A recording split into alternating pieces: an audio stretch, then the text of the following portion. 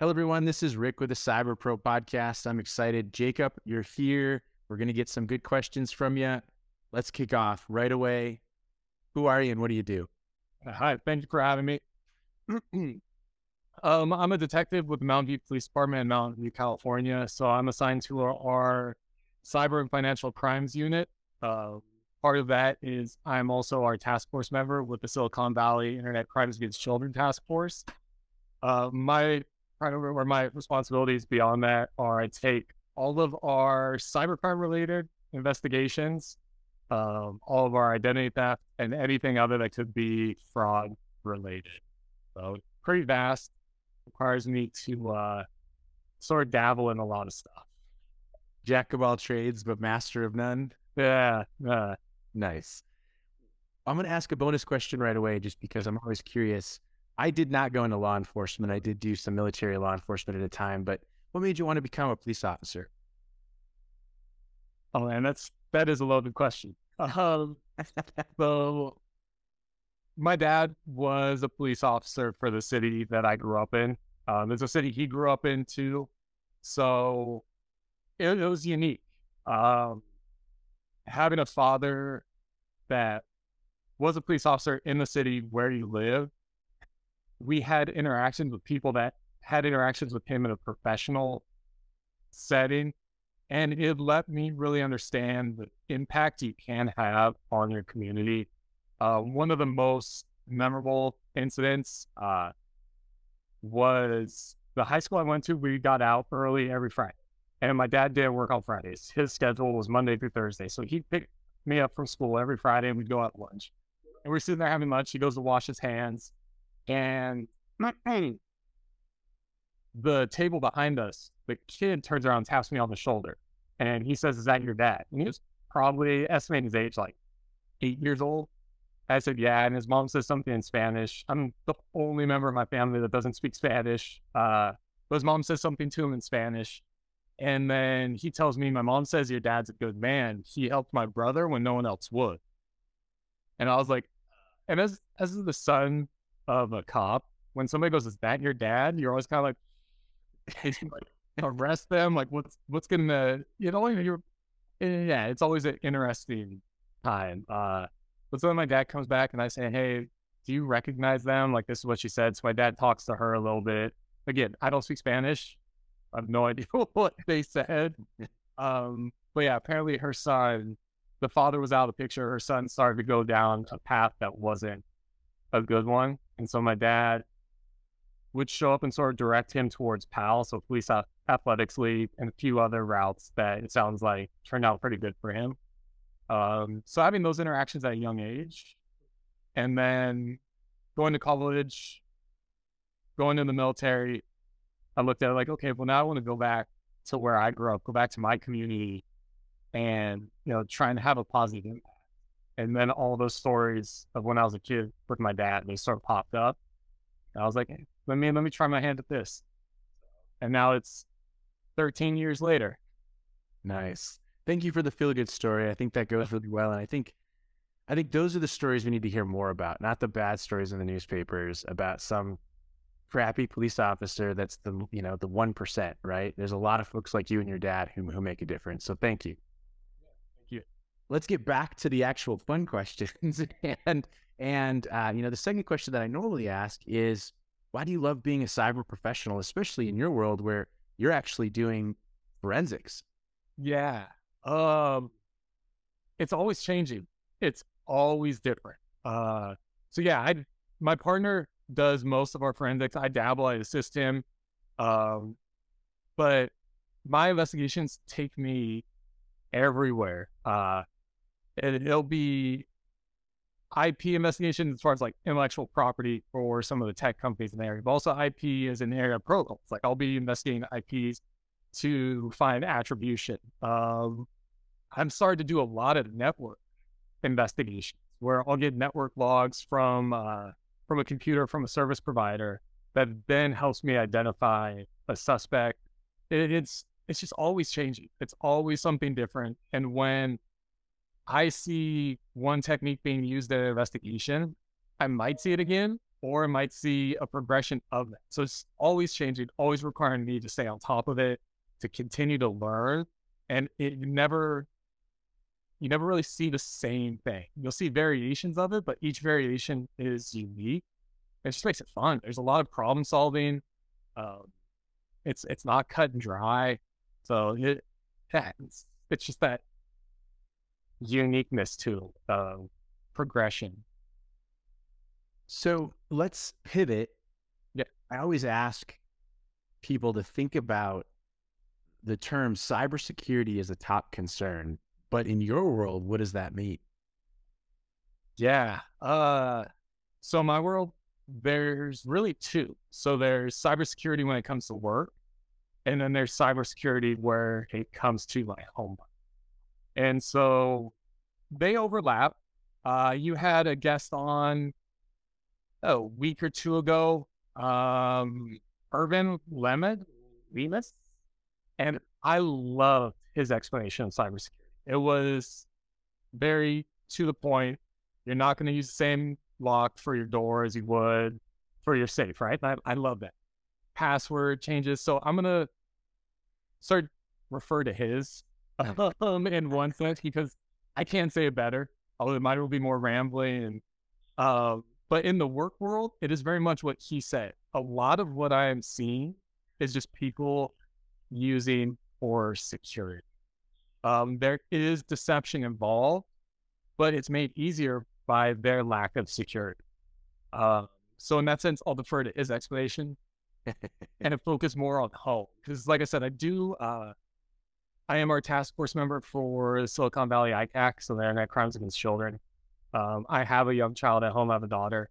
And so doing these investigations has really opened my eyes into the predatory world that exists online. It's just the nature of people. It's not the tools that are bad. It's the people and how they decide to use them. And so cybersecurity for me, at least in my home sense, it is knowing the security settings on my daughter's device, number one. So like I said, going back to security, but then also knowing how she's interacting with that device, knowing what she's going to be doing, what she's going to be watching, where she's going to be going, and then curating her experiences with those. Because she's young. She's pretty young, but I don't want her to not have any technical experience, right? So she has her tablet, she likes her shows, but then curating that experience for her to limit her interaction with people that might not have the best intentions online. And going on from there, it is making sure that our network too is secure. So our home Wi-Fi, making sure that's segmented. So say I segment all of our IoT from how my wife is going to be connecting when she decides to work from home. And it's going to be different from when even my brothers or my parents come over or her family comes over and they want to connect to Wi-Fi. It's like, great, here's our guest password. You're not connecting to her work. You're not connecting to our IoT. Everything is segmented. And then how my daughter connects is also set. Nice.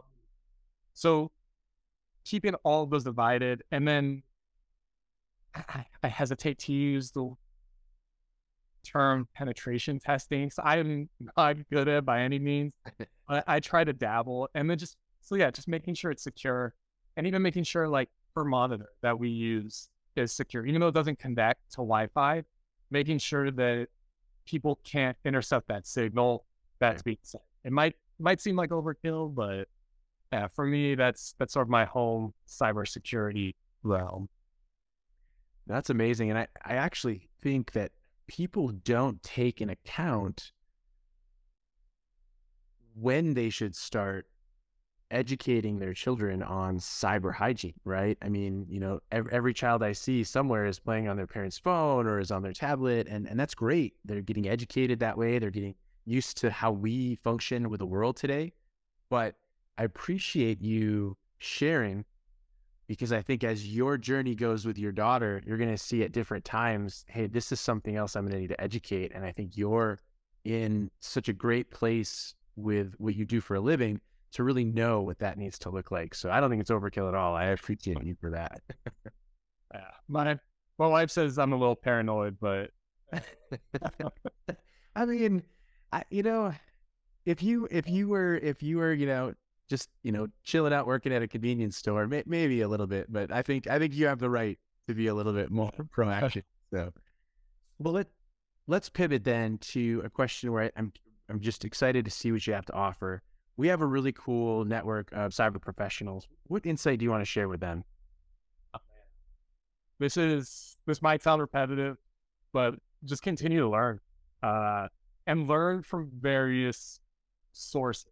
So I know you always like in my field, I'll talk to industry professionals, because I go to a lot of trainings, right? I need to stay up on training with techniques that are changing. So I'll talk to industry professional, but then the industry professional will be like, "Oh, go to YouTube. I learned a lot of stuff from YouTube." So you share that a lot, but I'll take it a little bit further and again, I have a unique